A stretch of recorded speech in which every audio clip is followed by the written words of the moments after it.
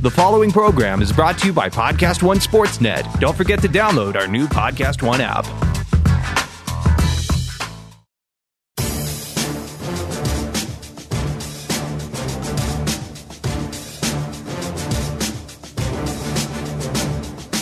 Welcome to RJ Bell's Dream Preview. Weekly winners from his Wise Guy Roundtable. Broadcasting from the pregame.com studios in Las Vegas. Here is RJ Bell. That's right. And this is the early bowl edition of the Dream Preview with an expanded Wise Guy Roundtable. To my left, Brad Powers, all the college knowledge. In front of me, Steve Fezzik.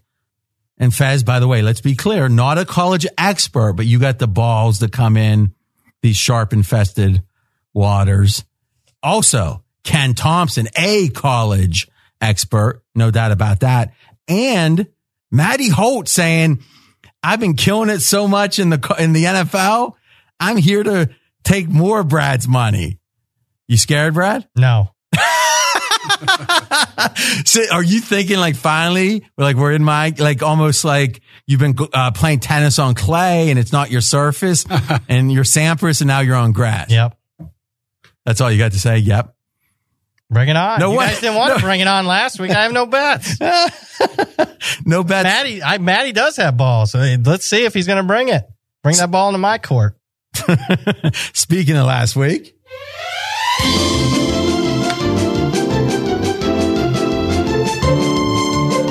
Hi, I'm Brad Powers. I'll give credit to my, I would say, compatriots here on the podcast, but no bets last week. No one wanted to go up against me. Why? Because I'm up $1,970 for the year. You're not very well liked, are you? No. Fez. Hi, I'm Fezzik. I went 1-2. I lost $400 last week, and my cumulative to date, I'm down $1,050. It's gone from a rescue to a recovery mission. Ken. Hi, I'm Ken Thompson, and I was 1-1 last week. However, RJ must have misheard me. I said Memphis first half, not for the game, but that was the loss there. No, Central Florida got me big in the second half, but I did get a little money back from Fezzik with Stanford over Cal. Lost 200 for the week, down 420 for the year. I had a perfect week, 2-0, no losers. Another way to say it is perfection for RJ. Showtime! Woo! All right, guys, we're going to do a couple things here. One, everyone's given a college early bird best bet. Also, we're going to talk a few macro handicapping concepts. But first, let's put a bow on the championship weekend because I think there's some lingering topics. And Ken, you have a conspiracy theory about Georgia and the fake punt. I do. I mean, when I watch that replay over and over again, it almost reminds me of New England versus the Rams, where they kind of knew every Ram play, the first 14 out of the gate there. And people said, well, they had somebody there taking in that Ram practice. I don't know. Saban, Smart, there's a connection there.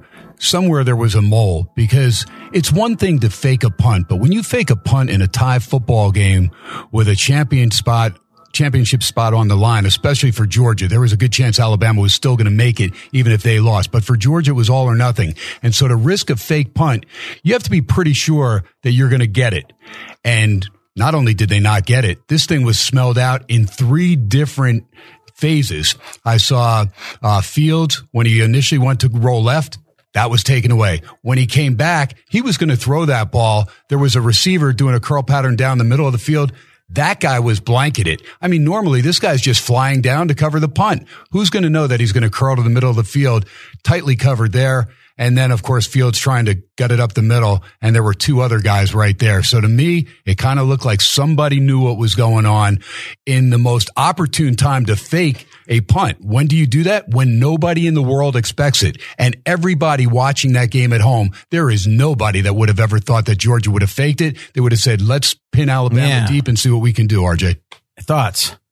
Alabama had their defense out there, so they even knew prior that the possibility would be out there. So why doesn't Georgia call a timeout there? I don't know. I can see going out saying if they're not in safe or whatever, let's go for it. Fez, you're the master of in-game critiques. What'd you think? I think that the players have to be given more responsibility where the coach calls a play and they have to not be afraid to realize. The coach can call the timeout. Yeah, but the players also can call a timeout. Yeah, I mean, that seems crazy. RJ, it's not a 4th and 4. It's a 4th and 12. I agree, but if the coach can call a timeout, why would the players call a timeout? It's not like they're seeing something the coach can't see, right? I'm a pretty assertive guy, but I'd figure my coach knows better than me. Imagine if you call timeout there and you were wrong. Oof. Yeah, so I agree with you in general.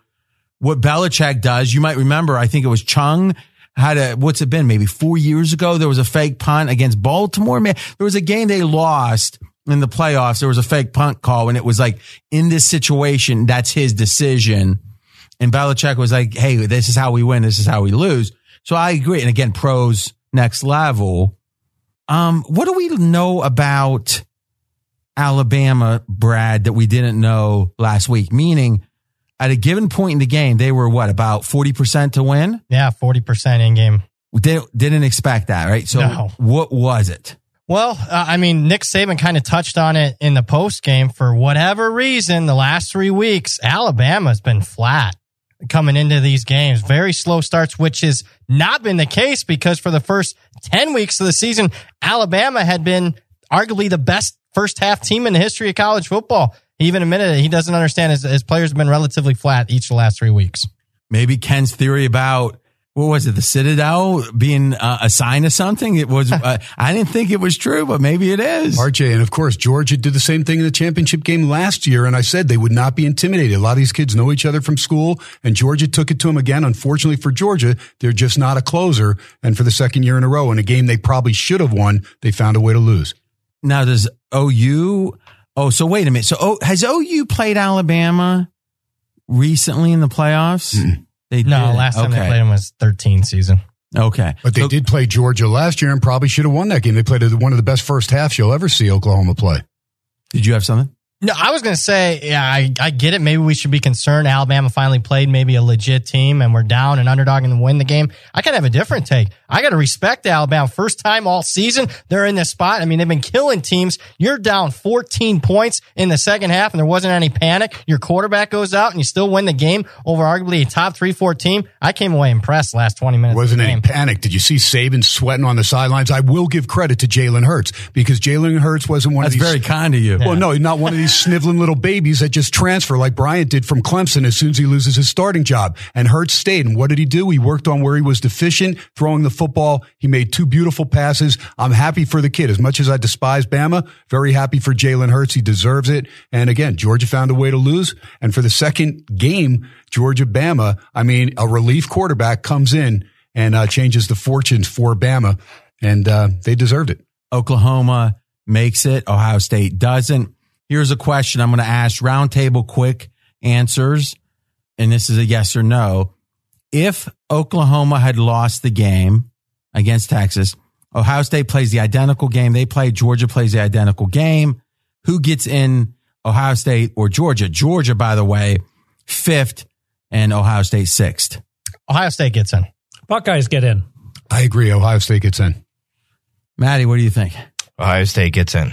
Okay, I agree. Now, I did a poll. It had like 5,000 votes. People went wild for this one. It was 51. It ended up 51% last time I looked. Georgia, 49%. Now, the fact we all think Ohio State, and I do too, tells you they knew the Buckeyes had some type of, complaint. I think, sometimes it can be a close decision and a team has a complaint and you just want to mitigate it. You want to dampen it.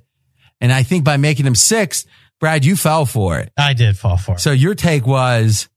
It wasn't that close between Ohio State and Oklahoma. Heck, Georgia was still ahead of the Buckeyes. Yeah, that sounds like a haystack hang tank. It does. Man, I got to stop imitating. So to me, I think they were trying to diffuse the debate. Now, on the other hand, what I heard from the committee chairman on ESPN after, listen, obviously ESPN is in partnership, right, with college football. They don't want to be hard on them. They're in partnership with the SEC. They developed the SEC network. Yeah, no doubt. So I get they're not going to be too hardcore, but when the playoff committee chairman said, we considered Notre Dame for fifth. They literally, that meant that nothing they were going to say meant anything, because he wasn't going to say anything meaningful, because by saying, so where was it? Well, we were considering Notre Dame 3, 4, or 5 is what he said. I mean, how could you rationalize Notre Dame at 5? Can't do it.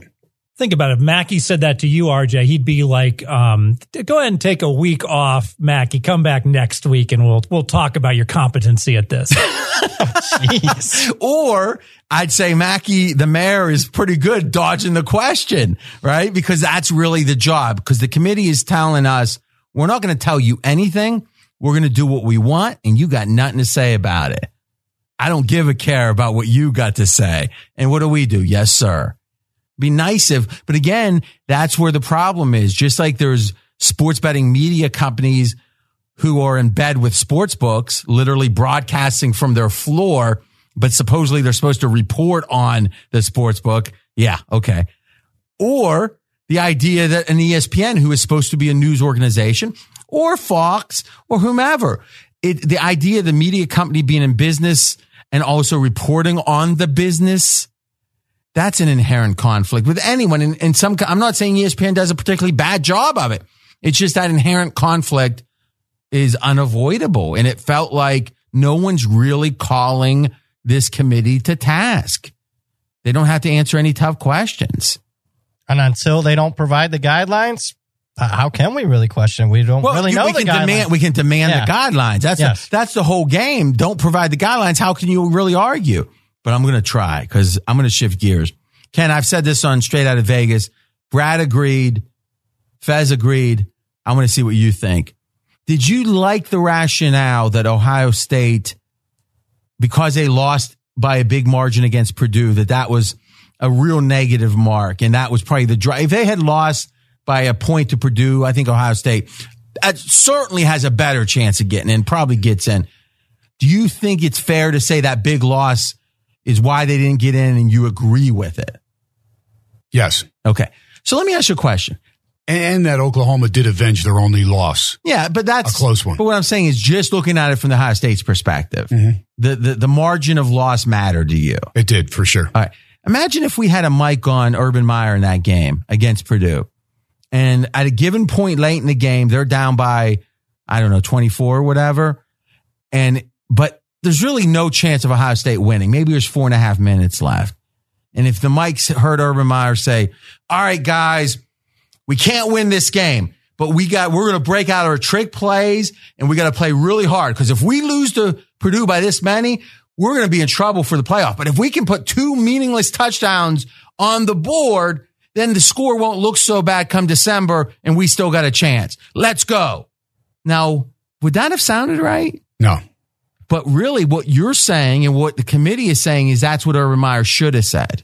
I'm thinking that was part of the equation, RJ. And it was a big part. It was a big part, but also the game against Maryland, which was right before Michigan. Let's forget everything else. Because, listen, Oklahoma barely beat Army. So if the debate's going to be the teams you barely beat, then there's a long debate there. Okay. But let's just say would we agree, Brad, that the main reason for the Ohio State naysayers was the margin against Purdue? No question about it. That's like 80% of it, right? 90% of it. So what I'm saying is, does it make sense in that way that because remember, back in the BCS, they stopped having the computer care about margin of victory beyond a certain point, because they didn't want teams in a meaningless spot running up scores. Well, why would you want a team that's losing in a meaningless spot to care about margin that much? Because it has no effect on who's going to win the game. Mm-hmm.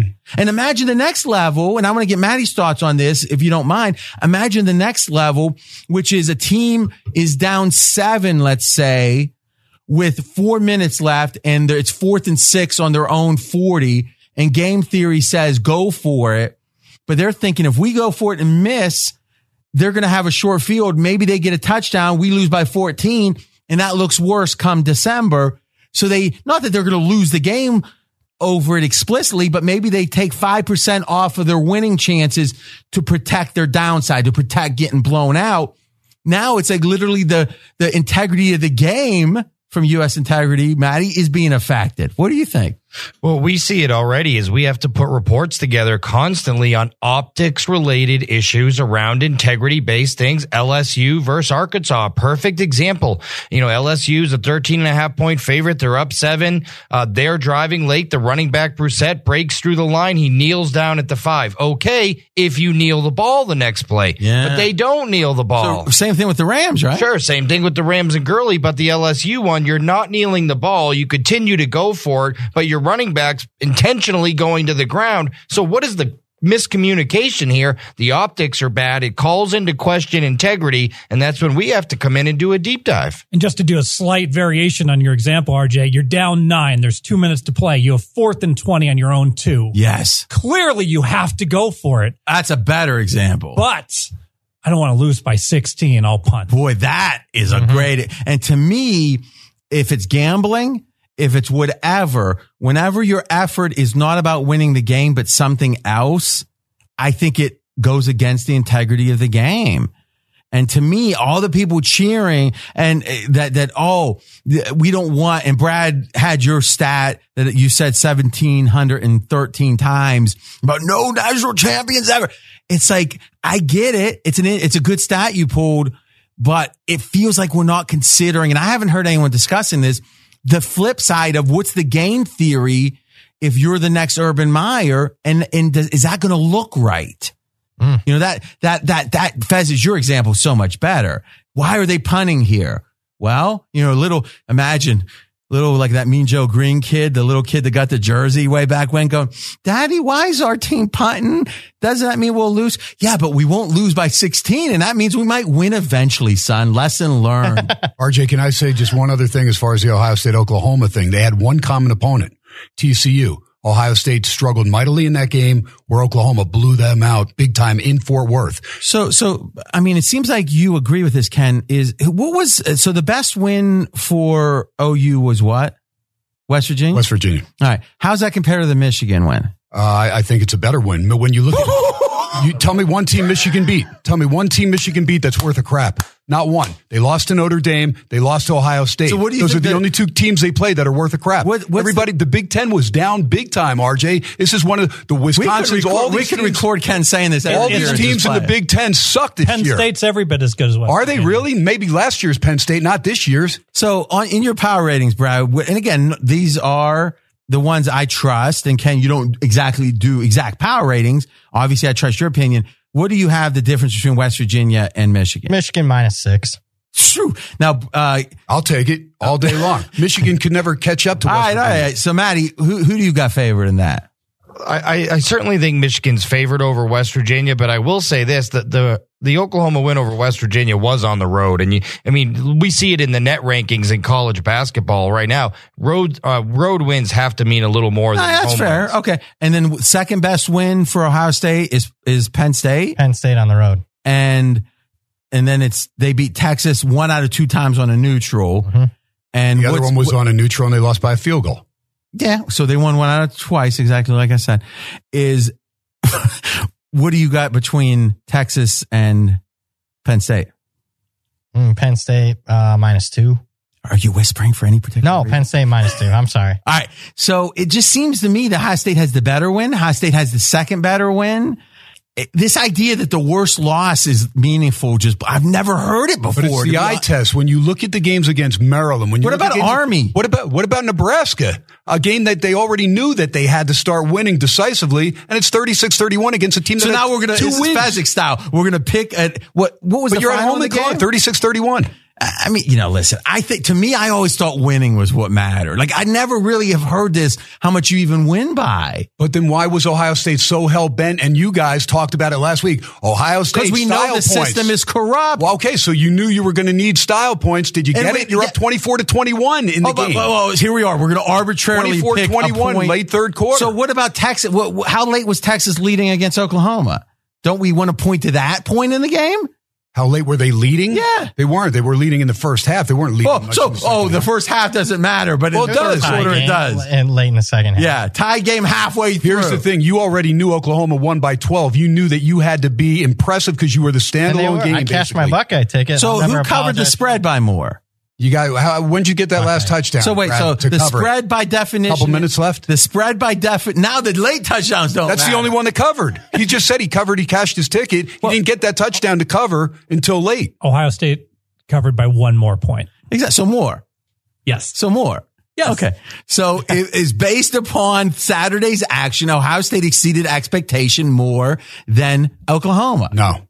But this is simple math. Avenging your only loss is key. When you're playing a team from the other half of the division, this is Northwestern. If it was somebody else, and maybe they had one. But the line assumed terrible. It was Northwestern. RJ, here's the thing. You're an Ohio State fan. At the end of the day. Hey, you're an Ohio State hater. No, I'm not. Come on. You just asked me who I would have, Georgia or Ohio State. I love Georgia, but I would have Ohio State. You know why? Because they had one loss. Georgia had two, and Georgia controlled their destiny. Should have beat Alabama. Didn't close it out. Too bad. I'm going to take off my analytical hat and for 10 seconds put on my fan hat.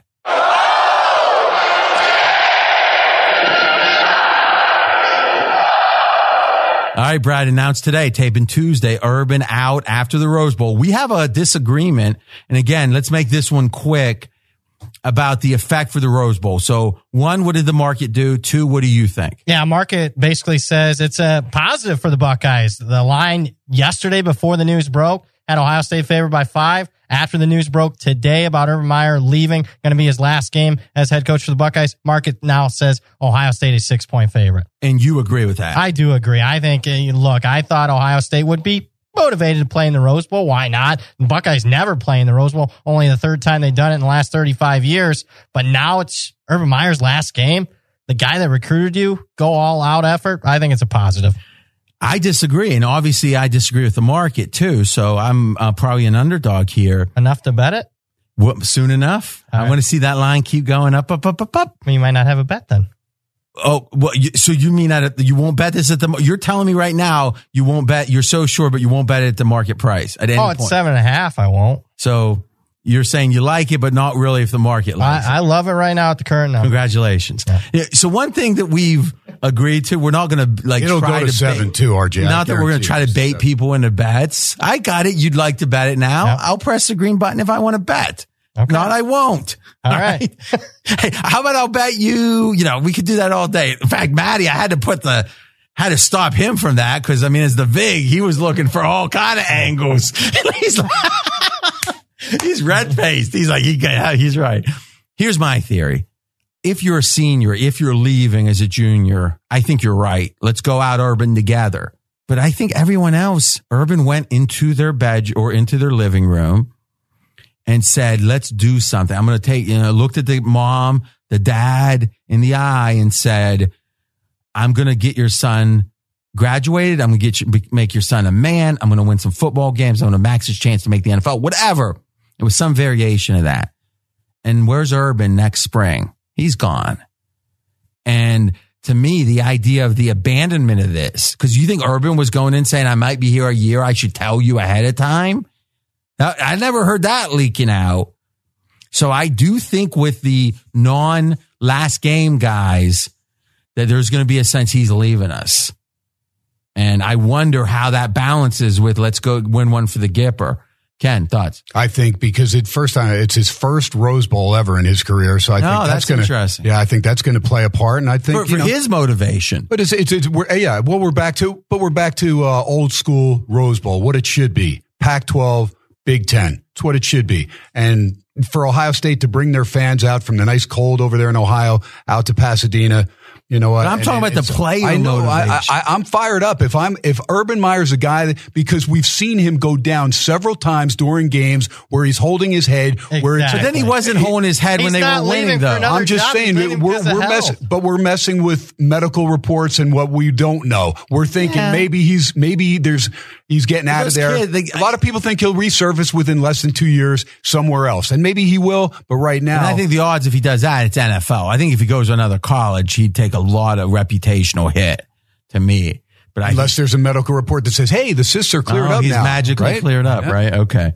I don't think 20-year-old kids, alpha males that feel indestructible are particularly sympathetic to, the old white guy's health issues, right? So to some degree, I do think that there's a listen, I don't blame. In fact, if I were these kids, I'd be the same way. Fez, if I told you, hey, Fez, let's go on a 5-year adventure and here's our goals at the end in a year and a half in, or again, this is about what year these kids are, right? Because but if I'm talking about the kids he recruited, let's say 2 years ago, if 2 years in, if I'm saying I'm going to be there for all 5 for you is my plan, and I'm leaving and it feels like a choice, how are you responding? You're thinking, why are you leaving me in alert?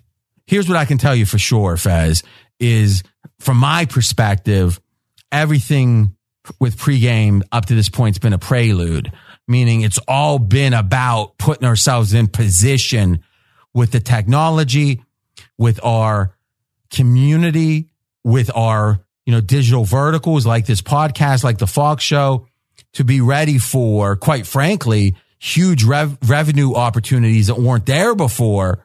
And what do? We take that revenue and put it back in the company. To me, whatever's happened in these 5 years, I would expect, and this is what ends up happening with a company that does it right, and hopefully we will, you'll grow, 50%, 50%, maybe 70%. And then 1 year you grow 3x and the next year you grow 7x, because you do get that scaling. There is that scaling that can happen at the sweet spots. So to me, I'm as committed to this future as I could. I'm more excited today than I've ever been. But let's say that was my pitch and then I fell short of that. To me, the normal self-interested players are going to care. It strikes me. Maybe I'm wrong. The market's saying I'm wrong. That's why there's chocolate and vanilla ice cream. And by the way, that's why you can bet both sides of it. And Brad, I'm going to bet when I'm good and ready. All right. Maybe at the end of the podcast, hint, hint. Unless I'm going to give you a better I'm going to give you a better number. You give me 7? Yeah, I'll give you 7. All right. RJ, but I think you're anticipating that these kids are thinking that Urban Meyer's lying to him about his medical condition. Who knows what even Urban Meyer's saying about his medical condition? He said it in the press conference with the CIS. That's the best bet, RJ. Oh, yours is the best bet? Yeah. And what's the current market? 6. All right. Yeah. All right. Take it. Good luck. Oh, thanks. I mean, you do realize that if you win or you lose, you just took the worst of it. Not just because of the line, but because going from 6 to 7 isn't where you could lay 110 right now for all you want. Your whole net worth at 6 minus 110. 7 for $500 at even money is a worse bet. I know. All right. I think what's illustrative about this is there's 2 debates, really. One is, what is the true reaction of the players? And the second debate is, what is the marketplace reaction to this news? And frankly, as soon as the news hit, I'd already bet Ohio State. I ran out and bet more Ohio State -5, not because I necessarily agreed with either one of you in terms of how the players will react, but I felt strongly that this was a good story, a good narrative, that this would make the Buckeyes players turn it up to 11 and that this spread would keep moving higher. So you're saying you disagree with me? Yeah. No, I'm saying the market disagrees. Okay. So, and again, that's something. Let's do this. Let's segue into Brad's best bet. I didn't know that, but I'm fine with it. And right now, the market price, Buckeyes by 6. And Brad, your best bet is Ohio State. Ohio State -6 in the Rose Bowl. So forget the Urban Meyer news right now. I was already looking to fade Washington to begin with. Keep in mind, last week on this podcast, I gave out Washington on a best bet. I won with Washington, but I couldn't have been less impressed with the Huskies in that game against Utah. Didn't even try to kick a field goal when they had 4 or 5 scoring opportunities. That's a negative if you want to put points on the board against the Buckeyes. Nothing down the field. That's Ohio State's weakness on defense, is giving up the big play. I don't think Washington's capable of the big play. And on top of that, as a conference, as a whole, Pac-12 is by far the worst Power 5 conference. Where do we see it? Shows up in bowl games each year. How about 2-13 against the spread the last 15? Already looking to fade Washington to begin with. And of course, I mean, Urban Meyer news positive. Urban Meyer 79% against the spread in bowl games, 73% against the spread. Extra time to prep. Give me the Buckeyes. So what's your power rating saying this game? 7.5. So 7.5 on a neutral. Mm-hmm. I've been about a couple points higher on the market on Ohio State the last 3-4 games. RJ, Pac-12 also 1-10 against the Big Ten the last 11 bowl games. So I actually do you think that the trends of conferences matter? And meaning it's a negative here for me with Washington, because the teams play such a heavy percentage of their games in conference. And it reminds me of one of my favorite stories. I like to tell it once a year. I'll give the succinct one. Is I was mighty good at Tecmo baseball. A lot of people don't remember that. I was very good. There was a guy that lived up on the hill. So there was a little town with 4,000 people I grew up in. No stoplights, one Dairy Queen, but it was closed from October. That was a mega city compared to Brad. Till March. Yeah, we had plumbing and such. But there was guys that lived up on the hill, which was like a 7-8 minute ride. They'd get bussed in and come in from the hills. We called them hill jacks. I'm not sure if that's a fair phrase, but that's what they were called. Haystack might have been up that way, right? And we were talking about Tecmo baseball, and this guy up on the hill said, I'm so good at Tecmo baseball. So I talked him into I might have been back then like a $20 bet or whatever. Like I was 22, 23. And first inning was literally the second inning mercy rule, right? It was like 10-0, 15-0. Next game, it's mercy rule. He drops the control and goes, I've got to get off the hill more. Because he was the best guy on the hill, right? And if the Pac-12's playing each other and they are, let's say, a level below other conferences that isn't perceived by the market, their records or stats, it's all going to be inflated. And let's be candid. If you look at Washington's game against Auburn, in hindsight, that doesn't look great. No, it doesn't. I trust the Washington coach. To me, this is, he's one of the 5 best coaches in football, I think. Would you agree with that? Yep. So I think if I wasn't getting my point, I'd wait. I'm getting my point. I'm feeling pretty good. Love Chris Peterson, but there's a talent issue here. We see it in each last 2 bowl games. As good as Chris Peterson is, couldn't overcome it and cover against Alabama. Nick Saban couldn't overcome it against Penn State in the Fiesta Bowl last year. Well, I would ask this question: how motivated is Ohio State? Because the reality is those kids had to think they were getting in. As much as we could say, and Fez, you showed me the odds at Pinnacle. We were talking about it before on Sunday. It was what, minus 1,000 on Oklahoma. Oklahoma, yeah. So we could say, Oklahoma was expected. I doubt those Ohio State kids were looking at the Pinnacle lines. To me, it feels like it's a confluence. I mean, if you really think about it, you've made your case, and I think it's a valid point. In 10 seconds, my case would be the coach is leaving when he committed to stay, and they could have been in the playoffs and they're not. So I think this is a fascinating game. RJ, right? When you look at Ohio State too, remember the Texas-Oklahoma game was the earliest game, and they knew, basically if Oklahoma struggles, that they're good, and they're watching Texas win that game. They're probably high-fiving each other, watching, going, oh, we got this. And lo and behold, Oklahoma not only comes back, but when they get that last touchdown, I think that was key too. I think if Oklahoma only beats Texas by 5 as opposed to 12, it's a big difference. Which is back to the idea of margin not mattering. All right, so Ken, real quick, on this game, lean or like right now? Oh, I love Ohio State. You love Ohio State? I love Ohio State, yeah. Interesting. What do you, Fez, real quick with you? Oh, so you've already bet the Buckeye. Are you looking to hedge out? Oh, absolutely. Where do you get, if you had to make a bet, where's this line close? I think it's close 6 3/4. I think you get +7. And I think that this is a great example, RJ. Nothing has really. But +7 minus 120. No, I'll get a +7 in town. Well, you have 29 outs. Okay, yeah. But you're not going to get a +7 plus 100. I don't think so. Yeah. So you're saying even with your 29 outs, Brad just gave me a number that you won't be able to match. Well, you know what? Is that a yes? You want to bet that? It's a no. It's a no. There will be a book in Nevada that will be +7, +100 for sure.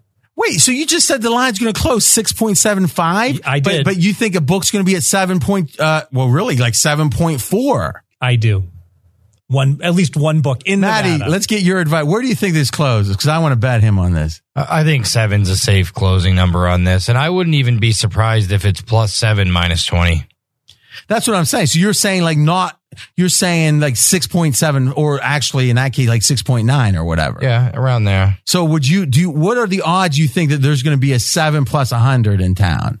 I think it's which is really 20 cents possible because there's some really square books. Yeah. Nevada. Yeah. And I could certainly, Ohio State we can all argue who should win or should Ohio State been in. No one can argue that Ohio State's the public side here against Washington. Yep.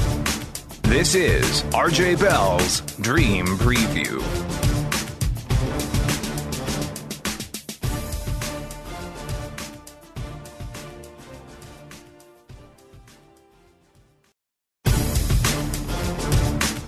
Now back to RJ Bell's Dream Preview. Any opinion on the game right now?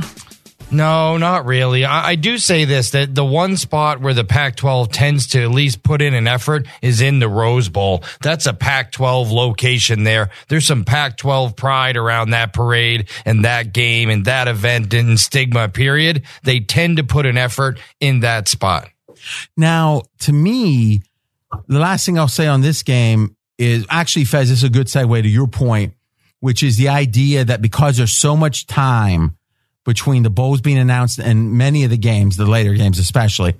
One, I'm a big fan. Bet early if you really like something. I mean, when I start looking on game day and I'm looking at your picks, Brad's, Ken's, all the info I've got, I'm thinking, man, I wish I had, like, it's +3 and it was 5.5. And it feels like the moves are the college bowl moves are sharp.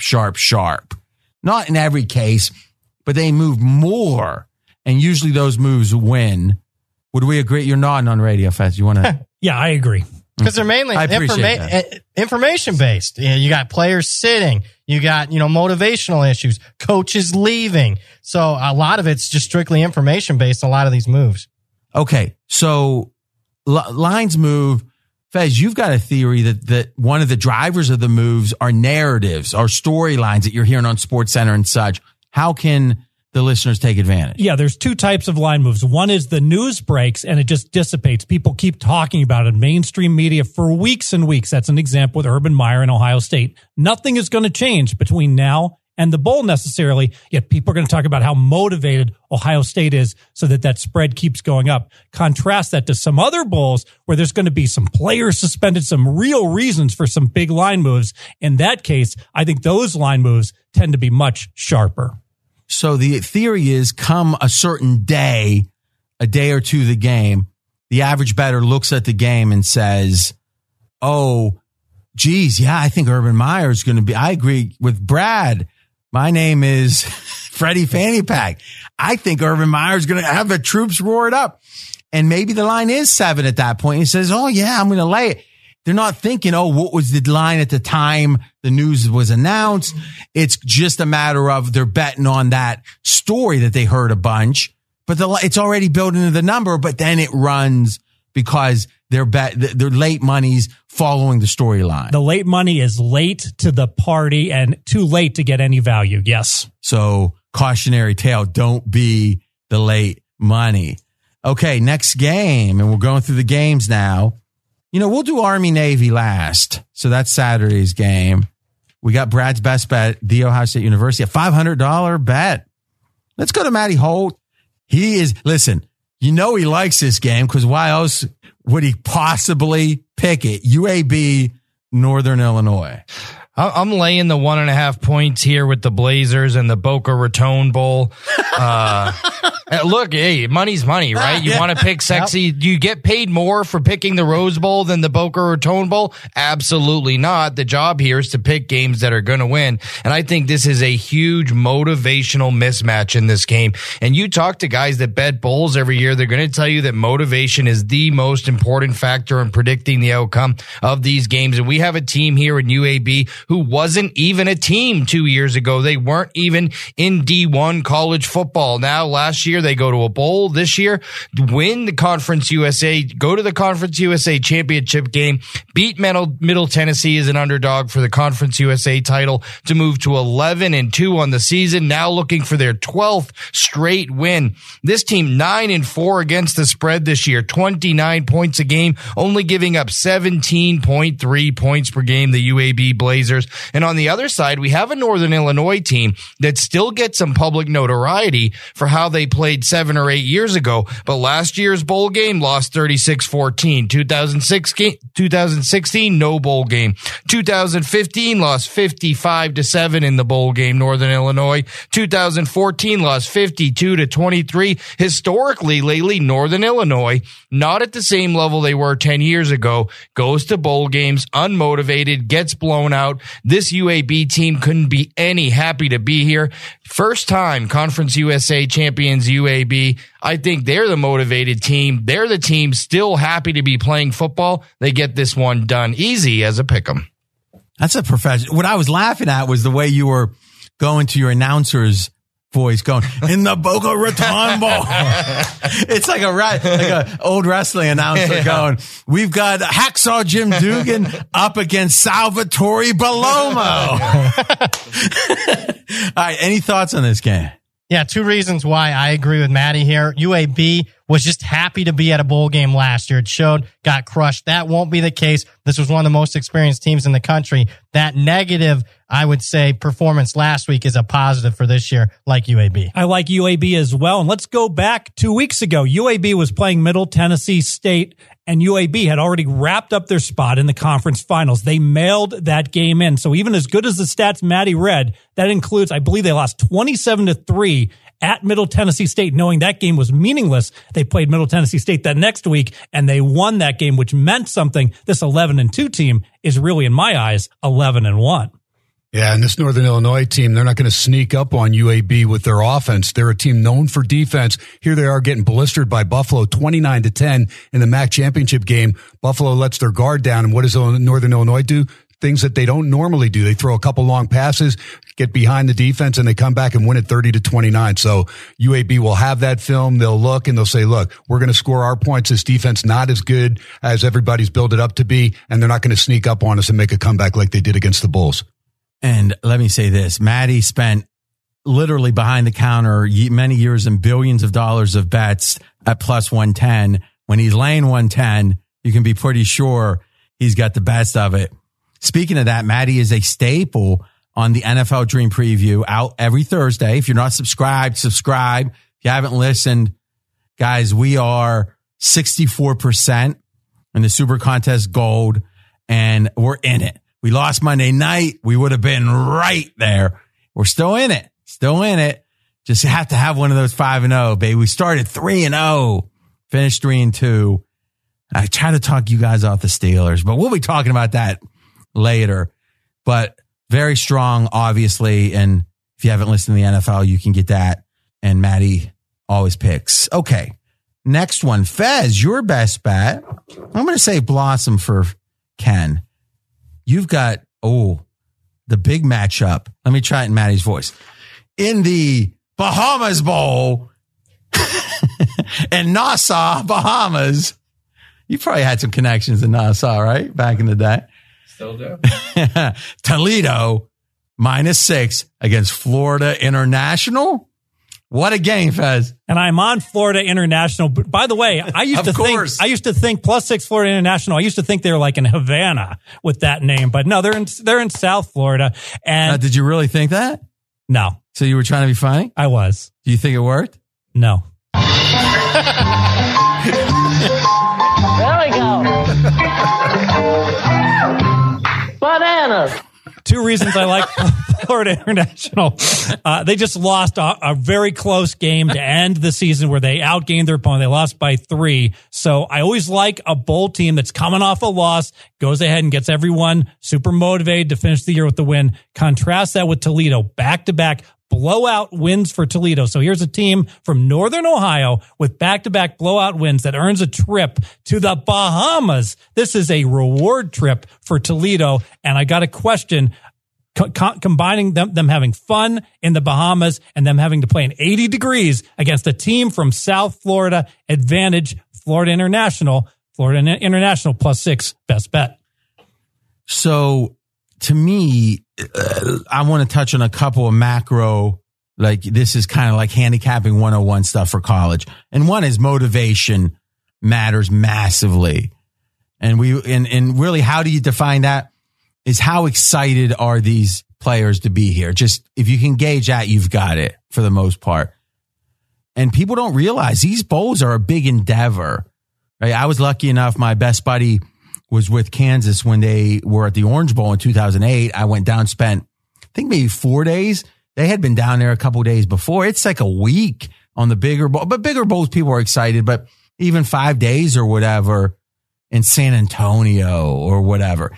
So that increases the chance that teams that, let's say, had higher aspirations, by come game time, they just want to get home, right?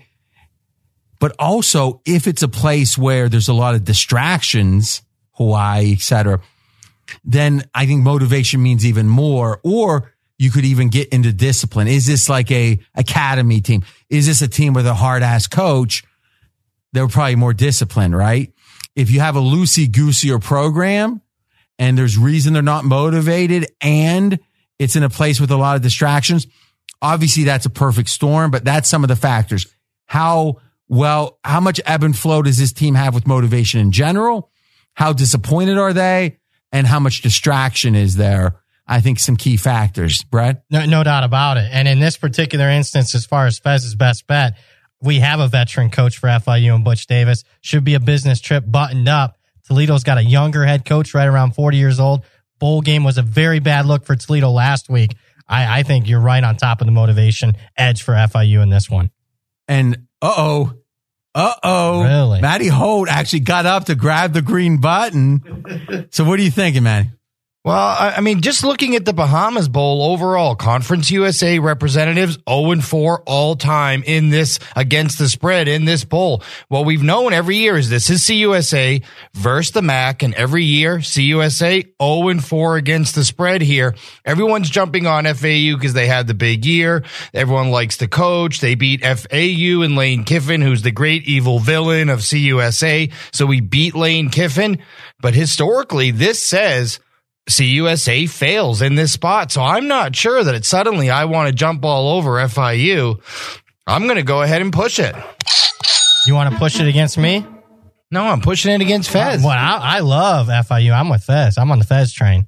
Love it. Yeah, Holt's coming in strong. You got to give the big credit, man. He's not afraid of that. That's 700?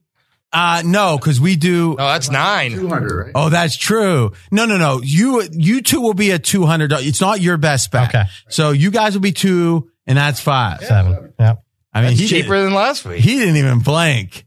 You got to give the Vic credit.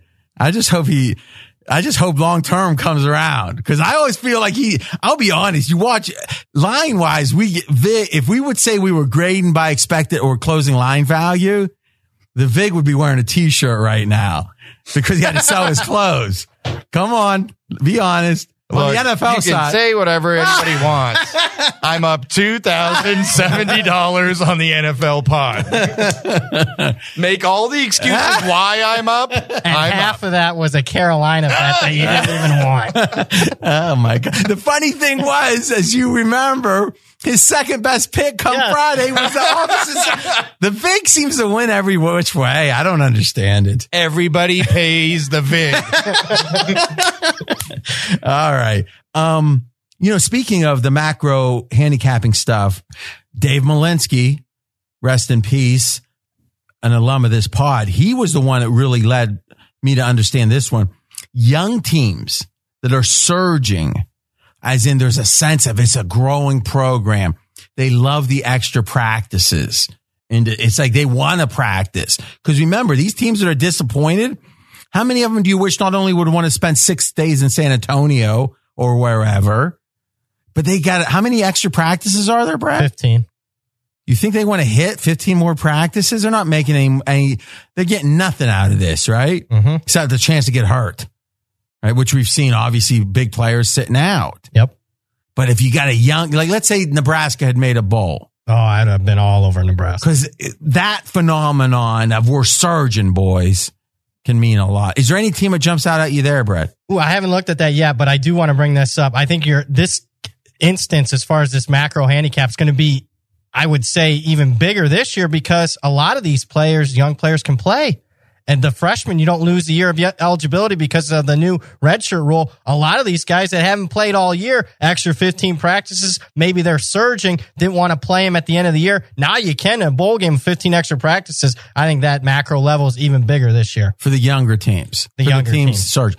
Do you think some coaches play more youth just because they don't, they want to win, but they'd rather get them reps in big games? I think that's, or even in the prep where giving more snaps to the back, you got a senior quarterback, get more snaps to that backup just because, hey, it's like a second spring ball. We're going to have at least 3 or 4 of these cases in the bowl games. And obviously we'll be doing future podcasts. We'll have no more information. By the way, guys, every week, all the way up through the BCS or up to the playoffs and to the finals, every Wednesday. By the way, it's time. don't know about the future. That's anybody's guess. Ain't no good reason for getting all depressed. Fire up your pad and pencil. I give you a piece of my mind. Go, Ken, go. All right, I'm going to go with South Carolina, and a little luster off this because Deebo Samuel's not going to play, but I still like the way that Jake Bentley's throwing the football, and I like the way that, even in a loss to Clemson, and again, it's a rival, it's an in-state rival, it's a great Clemson team, and it's a good, solid Clemson defense. And for Bentley to throw for over 500 yards in the game, look, people say, look, they were losing the game, but they were right in that game. And if you had the plus 26.5, you never really sweat as far as against the spread. I think South Carolina is more physical than Virginia. I like what Bronco Mendenhall is doing, but their offense is rather stagnant. And in their last two games, both on the road, struggled against Georgia Tech, struggled against their arch rival Virginia Tech. In fact, if it wasn't for Virginia, those two teams probably wouldn't have even made a bowl game. So I really like South Carolina. I think that Muschamp's got this team going in the right direction. I do think, same thing with Mendenhall has Virginia going in the right direction, but I don't think they have as many offensive weapons. I like Perkins. He's a good young quarterback. At the end of the day, I still think South Carolina takes care of business, wins this game by 7 or more. Thoughts?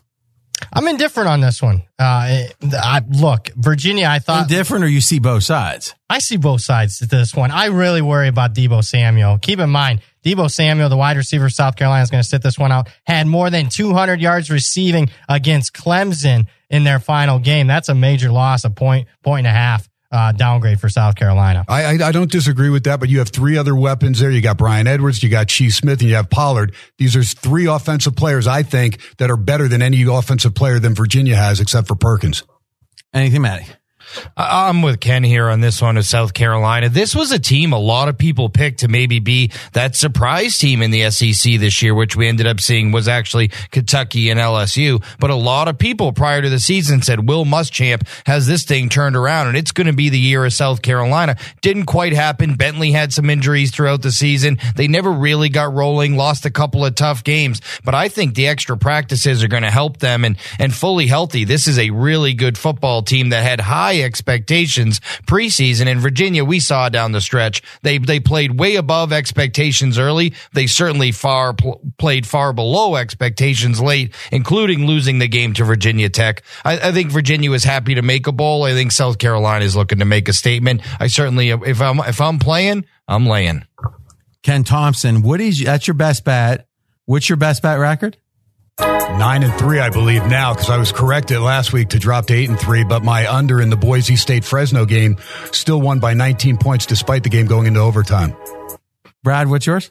Yeah, 9-3 is good, Ken, but not quite 11-3. Yes, that's right, guys. The two college experts, 20-6 in front of the world for you, free.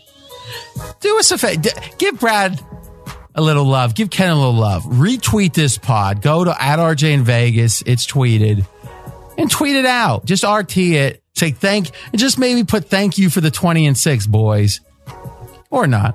It's up to you. We're still going to do it. All right. We got Navy, or we got the Saturday game coming up. First, though, Brad, we talked about this last year, but I think you really got some good data on it.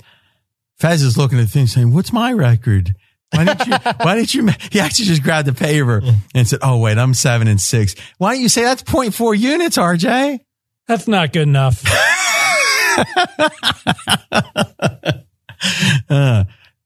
About variance in bowl games. Yeah, bowl games offer high variance. Why? Because you got different motivations. So define variance. Variance meaning... In this case. If you're willing to bet the favorites, don't worry about money. No, that's I'll define variance the way, what I'm trying to get at. It means there's the score, there's going to be a wide range of scores. Yes. Team could win by 20, could lose by 20. It's going to vary more than a typical game, which means one thing. Go ahead.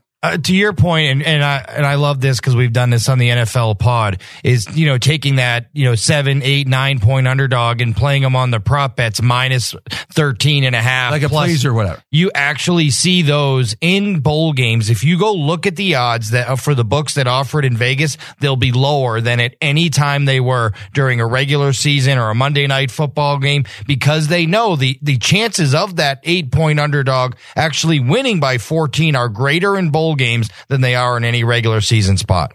So, wow, great stuff there from behind the counter. The question is, my theory has always been, if you like the dog, don't be afraid to play the money line. Do you feel like that the pricing in the money lines is cheaper? They price the bowls on money line similar to the Super Bowl. And people are going to say, what does that mean? So in most games, the money line and the spread start as a correlating factor. But in the Super Bowl, they quickly diverge because what normally happens is people will lay the points with the favorite on the spread, but they take the underdog on the money line trying to get the big hit. We also see that in bowl games, especially the popular bowl games. So similar to Super Bowl wagering, in the popular bowl games, at least, you see that divergence of the two markets between the money line and the spread. So, but is that just on the bigger bowl games that's going to have so much money that they have to consider their risk on that, like on the money line specifically? More so than the smaller ones, yes. But I would agree that it's more in the bigger games. So how do you attack this if you like the dog, for example, Brett? Well, quite simply what you were getting at, RJ. Don't be afraid to back the underdog on the money line. Look at last year. 19 covers for the underdogs. 16 of those underdogs won outright. Average cover, 13 points per game for those dogs. Jace. And then the favorites, don't be afraid. Forget the money line attacking it as a favorite. Just bet against the spread. Average cover for the 20 favorites last year's in bowl games that covered, 14 points per game average cover. So one of the things, great data backing this up. One of the things I always say is sometimes there's a single handicap games. You answer this question, you've got your answer for the game, who you should bet. I think when it's motivation is a big element of the handicap. That's the kind of games, if you're right, you're going to be way right. And if you're wrong, you are often way wrong. So I love the idea of more money line dogs. Don't even consider the money line for favorites, and don't consider at all teasers. Because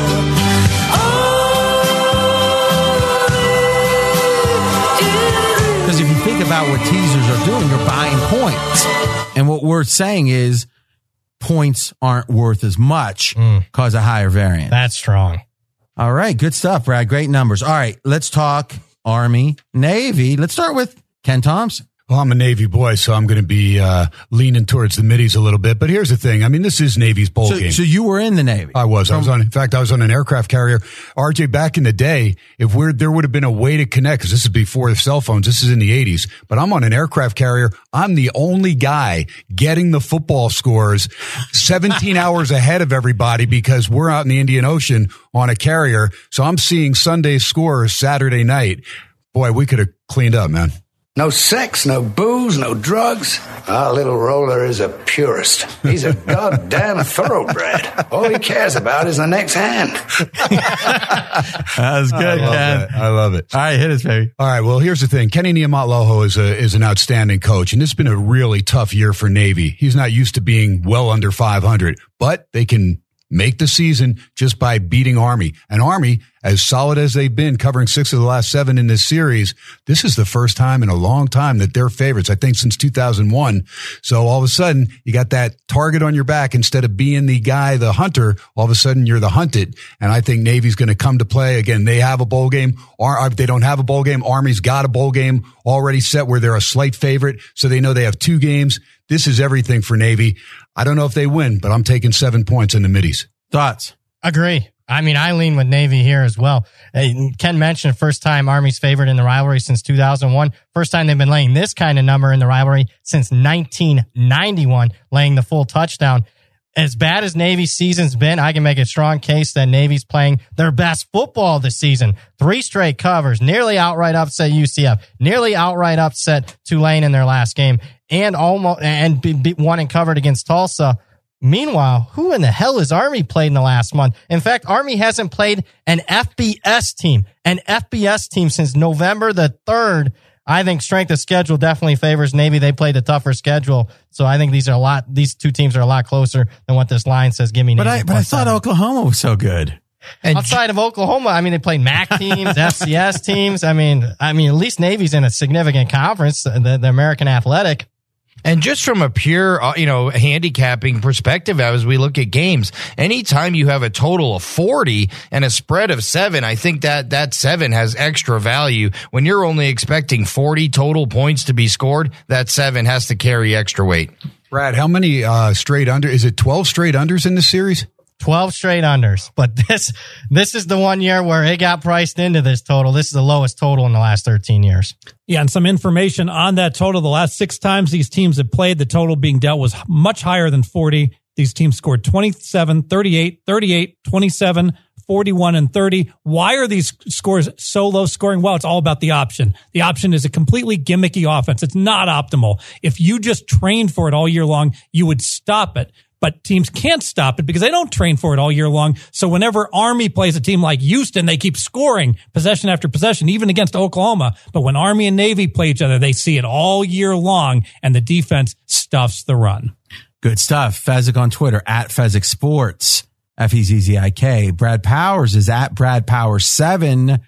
Ken Thompson, Sports X Radio, local bigwig here in the radio markets. And Matty Holt at U.S. Integrity, a startup, a soon-to-be mogul, I think. This was a tight hour, guys. Great show.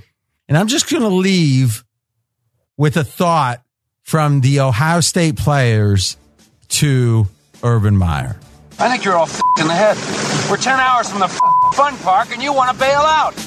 Thanks for listening to RJ Bell's Dream Preview. Catch the Wise Guy Roundtable each week. College football released on Wednesday, NFL on Thursday. Don't miss any winners. Subscribe on Apple Podcasts or wherever you listen. Visit podcastone.com and download the Podcast One app. Have a question for RJ? You can contact him directly on Twitter at RJ in Vegas. Live the dream with us each week.